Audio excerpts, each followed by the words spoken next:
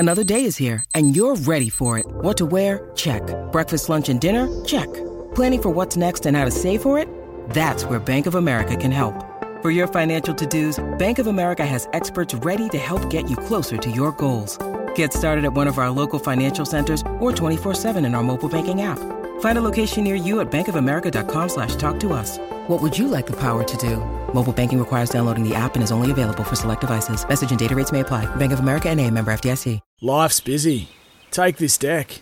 There's heaps to do on it, like polishing off this wine. That's tough. Life's pretty good with a Trex deck. Composite decking with no hard maintenance. Trex, the world's #1 decking brand. You're listening to All Talk with Hello Sport on SEN. This week, our guest is rugby league legend James Graham. You're playing at St Helens. You're losing these grand finals, unfortunately. But when does your focus start to shift to the NRL? Was it always on your horizon, or was it something that, you know, a scout came over or a player manager came over and approached you? How did that all unfold? So what happened? When I was growing up in England, I'd never really been on. I don't think I'd ever been on a plane before. Drive to France for family holidays, but then I got picked in this representative team for under 15s to come and play over here. We had like a tour in New Zealand and Australia, and I remember coming to Australia. We would have been somewhere in Queensland, because I remember them being like these sort of like man-made canals, and just being, whoa, this is so. And it would have been winter over here because we came in like July or August, and just being like, wow. And my obsession level for NRL then was through the roof. Like, went home, I had bought like so much gear. Like, went home with just yeah, just merch. Who was the team then? Like the NRL? Just everyone. Yeah, right. I just loved it. Yeah, just loved it. I think I had a Dragons jersey because I loved Mundine and Blacklock. Great selections. I had a Parramatta one, a New South Wales one. So you're a Blues fan at least. What else? I think I had some. Yeah, a couple. Yeah, I can't remember. So nothing from the Seagulls. No Seagulls. I was waiting for you to say. Sorry, lad. Maybe Cliffy Lions jump up. Well, basically, I remember thinking then, like, oh, if the opportunity ever comes to, or if you dare to dream about your career, and you go, well, yeah, if I get the opportunity to play in the NRL, I'm going to take it. So, started my career at St Helens. Things were going well. It was coming up to like contract time. Yeah, I'd re-signed, and then I always thought, right, at the end of this, I'm going to go. But they'd signed me. That would have been that was my 9th season at St Helens. One more season, you get a testimonial. You do 10 years. I was like, would have been handy, but I was like, no, I'm going. So, how old are you at that stage? I think I was 25. Or just about to turn 20. So, I was 25. So we came out here on a Four Nations tour at the end of 2010. I'd already met my agent or manager, Dave Riolo, before that. I had a personal relationship with him through one of the players at St Helens. And he's like, oh, look, I'll believe you coming over. I'll look after you. Go for a few clubs. So I did. After that tour had finished. And then I went back home, and had some... Yeah, basically the Bulldogs were in pretty keen, like they were the keenest. I'd had some really good conversations with Todd Greenberg, the CEO at the time. This would have been pre-Des announcing he was leaving. Hey, but did you know? Were they like, mate? I had zero idea. So I signed under Kevin Moore. Like, it's signed, sealed, delivered. I did have some like medical stuff they needed to like check out, but it was all done. Yeah, I'd done. I'm watching from over there, like watching like every Bulldog game pretty much. Yeah, Kevin Moore gets sacked. I'm like, okay, this is the coach who and we'd had a bit of interaction, but not a heap. He's gone. I'm like, oh, what? okay. Stay positive. Are you on the phone to your blow over to your agent going, mate, what's going on? I think I was like, oh, who's going to be the coach? And, I'm like looking up like NRL news, like Google searching that all the time, like looking at the Telegraph website, like trying to find, there's all these rumours who's going to be, like, like the speculation is now. There's also, and actually at the time, Daniel Anderson, who had me at St Helens, was in the line for the job, and I was like, oh, that'd be great. Like, loved the gaffer. He was so good for me in those impressionable years. He did, like, I owe a lot to Daniel Anderson. He was amazing. So I was like, oh, I hope Daniel gets it. Like, that'd be amazing. Like, he knows who I am. Like, he was great for me. It'd be great again. But then I think I watched that grand final, and then bang, the news is coming out. And like, people are asking me, did you know? I'm like, Were you happy seeing that? Like, it was Des Hasler at that point. Like, I was like, oh, this has kind of turned out for the best here. It was. I was made up. I was like, oh, that's great. We got the grand final winning coach. Yeah. Like, he obviously knows what he's doing. It was a tough time for us, by the way. Yeah, but that was a really tough time. Sort of Josh Perry was at St Helens as well, and he was like, mate, you're gonna love him. Yeah. I was like, oh, okay, I'll take your word for it. So yeah. But there was no things were like radio silent. Like there wasn't much communication.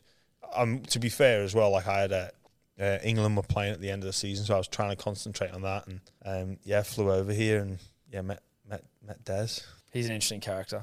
Very, very interesting character. Very. And then you come straight out and you're in a grand final straight away. Like, was it you obviously hadn't spent a whole lot of time in Australia though. So like, what was it like? Did it take some getting used to, or was it a relatively easy transition? Oh no! Did you have a family with you or anything? No, my partner came with me. She was really good for me. I'd only ever really lived quite close to my mum and dad, so I'd be the kid that would like, rock up with mum and dad. Hi, great to see you. Can you just do that washing for me, please, Mum? All that sort of stuff. So it really taught me like I had to grow up and pretty quick. And just the subtle differences. I went through some sunscreen.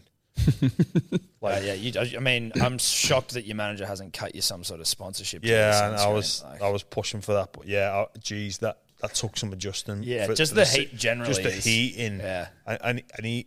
Oh, like I'd never trained with sun cream on before. Oh yeah, that first preseason must have been hell on earth. That first preseason. My God! And obviously as well, the Bulldogs are known for training hard. I think Des took it to another level. Right. Yeah. It was good in a way though, because everyone was suffering. So it was mutual suffering together. It wasn't just like, oh, this is the standard practice. It was like, oh no, everyone was on edge.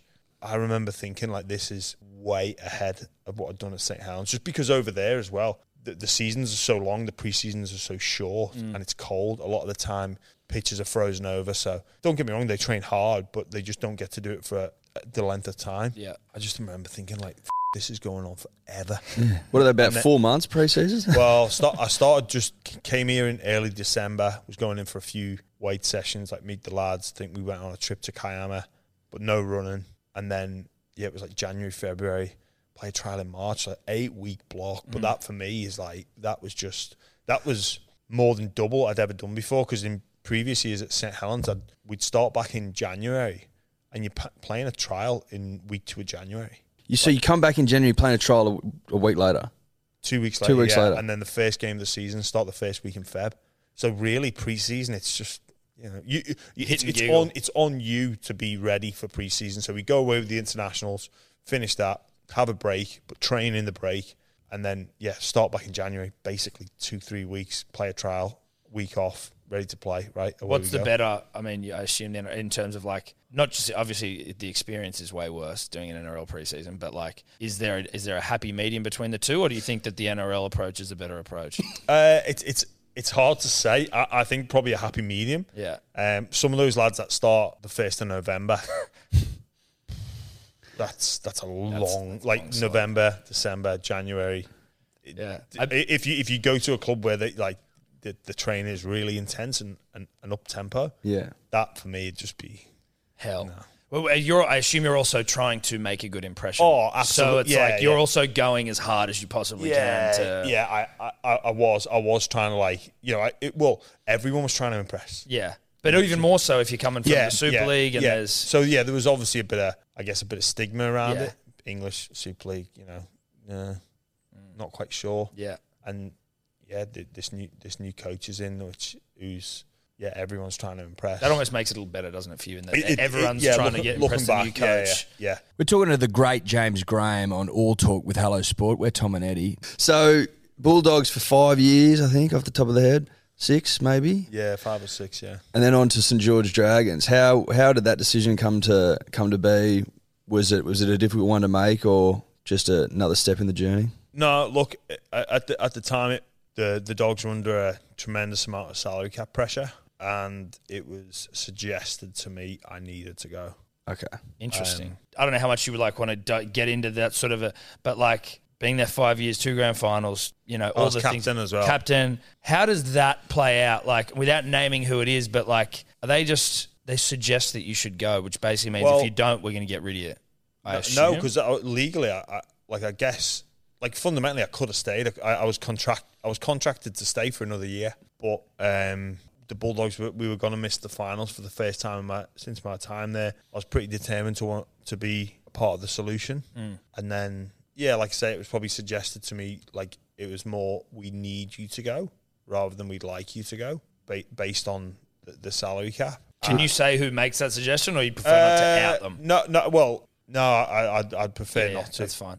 But it was basically it was like, look, we're way over the cap for next year. So, How does it? Are you like, okay, how the that happen? Like, are you like, well, now you're asking me to go? Like kind of be like, well, that's not my problem. Yeah. But then I thought about it and was like, well, yeah, maybe it's time for a change. But I think it's important. I never went seeking a change. Yeah. Maybe in hindsight, I needed one, and it did me a lot of good. Yeah, I was pretty good to be leaving. Yeah. And but again, I understood it. I took it like a man, and like I was very upset when I was like, I remember that the final game and like announcing it to my teammates, I was waterworks. Like I was gutted. I can still remember being in that changing room, and yes, they said like, oh, James has got a few words, and I think most people knew it was coming, but I don't know if they just thought, oh, it's the last game of the season, he's just going to thank everyone. But it's crazy. Like I say this all the time. Like it's a made up game with made up rules, but it makes grown men cry. Yeah. It's so bizarre. Because even now, like looking back, like why would you get overly emotional over that? You're still seeing everyone. It's just you just move around the organisation, but it does on, though, right? But it does. I was waterworks in that changing room at the end of the game.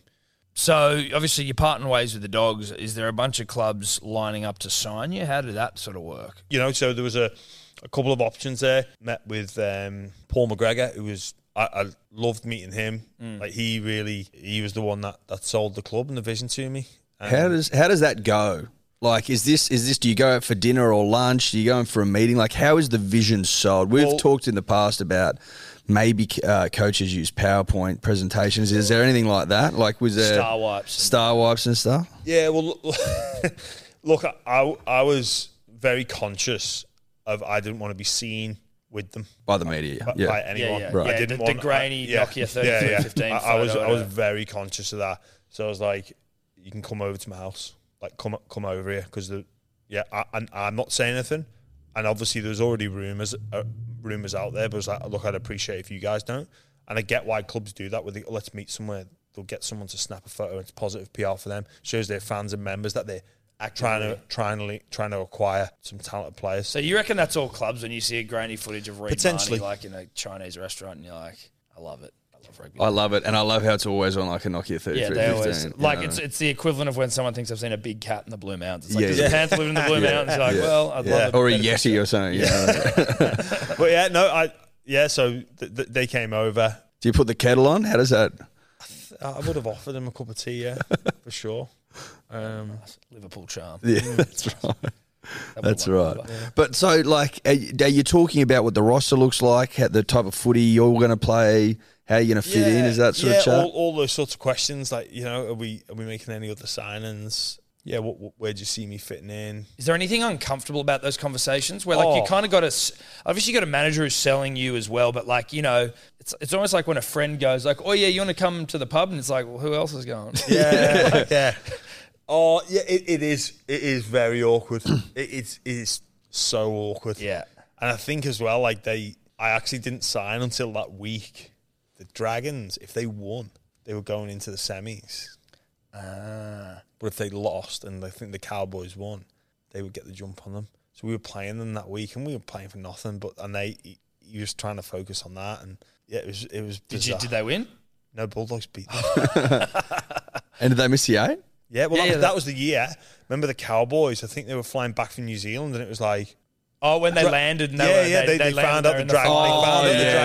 Right. They were in the final, and they went on to make the. Was that 2017? Is that when Melbourne? Yeah, that's right. Wow, yeah. That was a run, wasn't it? Yeah, they had like a sort of mismatched side, didn't they? There was heaps of injuries. Thurston was out. Yeah, Michael Morgan. If the Dragons beat the Bulldogs, which they should have done, then Cows don't make Cowboys the final. Yeah, they made the grand final from 8th. Yeah, right. Without Thurston. Without JT. Crazy. For logbook servicing you can rely on, you need to make the right choice. You need trained professionals who are fully qualified to service your car according to manufacturer's specifications. For real peace of mind and a nationwide warranty, book in or book online at repcoservice.com.